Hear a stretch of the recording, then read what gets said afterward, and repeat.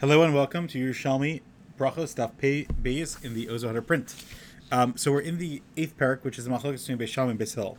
And in the Mishnah of Halacha Hey, Beis Shammai says, "Mechavdin es habayis." At the end of the meal, first you sweep the room, v'yachar noten liyadayim, and then you wash your hands for mayim achronim.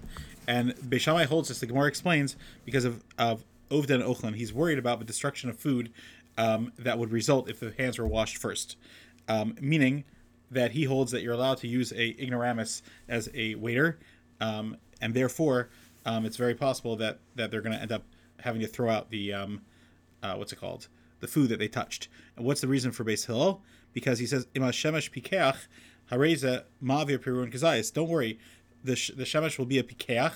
The person who's helping out will be intelligent, and he'll remove the pieces that are kazayas, those crumbs that were size of an olive, meniach pachos and kazayas, and I'll leave those less than a kazayas, which therefore there's no problem with ibad ochlan.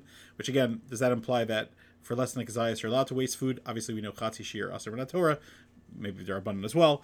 V'noten a dime, and then you wash your hands. So therefore, you wash your hands first. V'yachar kach mechavnes habayis. Now, in the Bavli's version of this machlok, it's very interesting because there, the Bavli says that according to Beis Hillel, it's usher to use a amaretz, a waiter who doesn't know basic halacha, which is not that hard, just to give them that training. So therefore, there's never a problem washing mayim achronim first, because the waiter will know that they will have had to have removed the large pieces that are the size of a kazayas. And Beis Shammai, on the other hand, allow one to use a ignoramus. But here it's interesting because there's a discrepancy between the lashon.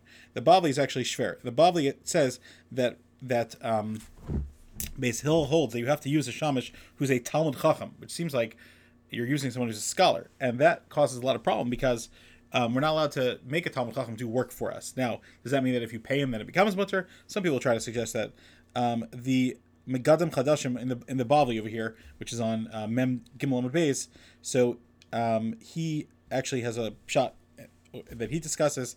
The Ali Tamar also seems to try to tie in the Bavli and the Yerushalmi.